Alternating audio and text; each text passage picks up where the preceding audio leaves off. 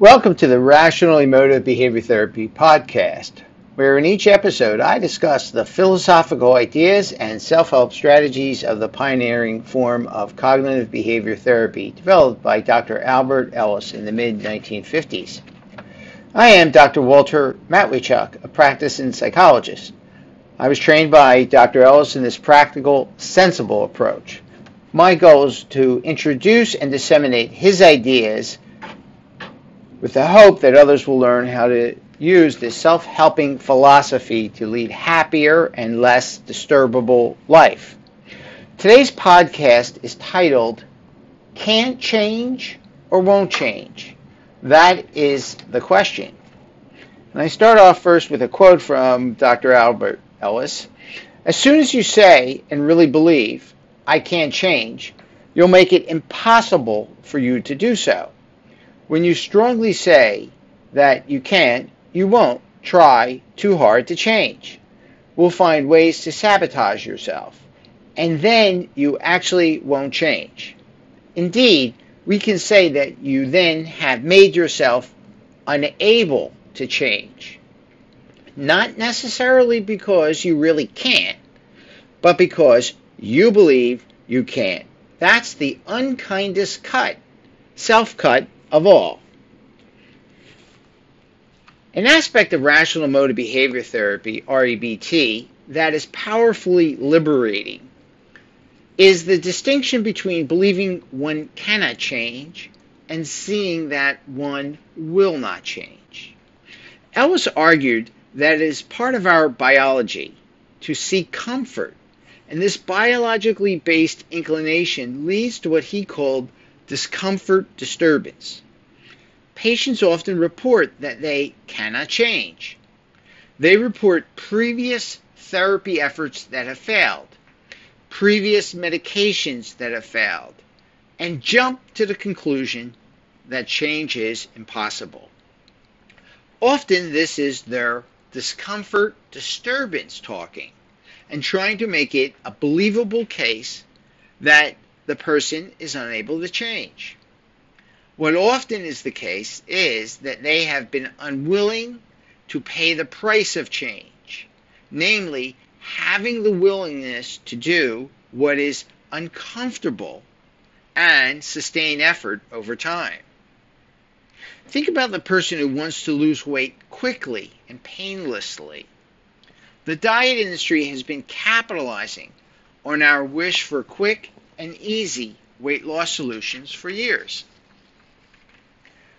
I take aim at this self-limiting stance and teach the REBT distinction between concluding you can't change and how it is more likely that you are choosing not to work at change. Previous attempts at therapy only prove that a person has failed to change, not that they cannot change. Although there may be plenty of evidence that a person has not changed up to this point in time, there is no evidence that a person cannot change. It is better to assume that humans can change, but often will sit on their bottoms and complain they cannot change. Convincing ourselves that we cannot do something is quite easy. It takes little effort to conclude we cannot change. REBT challenges you to question this assumption. Where is the definitive evidence you cannot change? What might happen if you took personal responsibility for your life and your attitudes towards the obstacles of your life? Might the outcome be different? How does your human desire for easy, effortless change bias your view on your capacity to change? What harm is there in assuming you can change, but that up to this point in time, it has been a matter of consistent effort and good instruction on how to change? Using REBT theory and philosophy, I offer people sensible ideas about change. REBT points out that people have two competing tendencies. one to defeat themselves, and one to help themselves. Changing comes from the tendency we have as humans to help ourselves. REBT points out that as a human, you can think, and most importantly, think about your thinking and assumptions. You can evaluate your thinking and determine if it is flawed and self-limiting. When we appreciate how our thoughts, feelings, and behavior are different sides of the same internal experience, we can change how we feel and behave by changing our thinking. We can assume responsibility for the attitudes we hold. REBT shows you how to question your thinking, examine how useful and scientific it is, and how to create useful attitudes for getting more of what you want and less of what you do not want. In REBT, we define a rationalized idea as one that works to help you get more of what you want in the real world. Therefore, choose the attitude that change is possible, but acknowledge that it takes three things. First, it takes a good, no-nonsense scientific theory of change, such as REBT. Next, it takes effort, a good deal of it, over your lifetime. The third ingredient of change involves practice at change. You are a well-practiced, fallible human who easily trips yourself up in life. You have practiced many times throughout your lifetime angering yourself, depressing yourself, making yourself feel inadequate.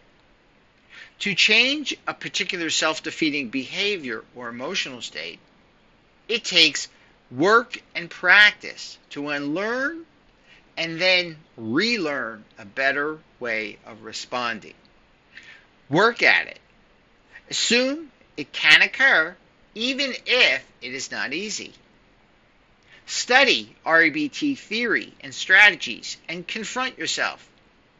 Is it the question you cannot change or won't do what it takes to change? That is the question. Attitude to rehearse. Change is uncomfortable, not unbearable, or impossible. I can and will do what it takes to change, as this is important to me and I want it badly. Once again, change is uncomfortable, not unbearable, or impossible. I can and will do what it takes to change, as this is important to me and I want it badly. Thank you for joining me today for today's REBT podcast.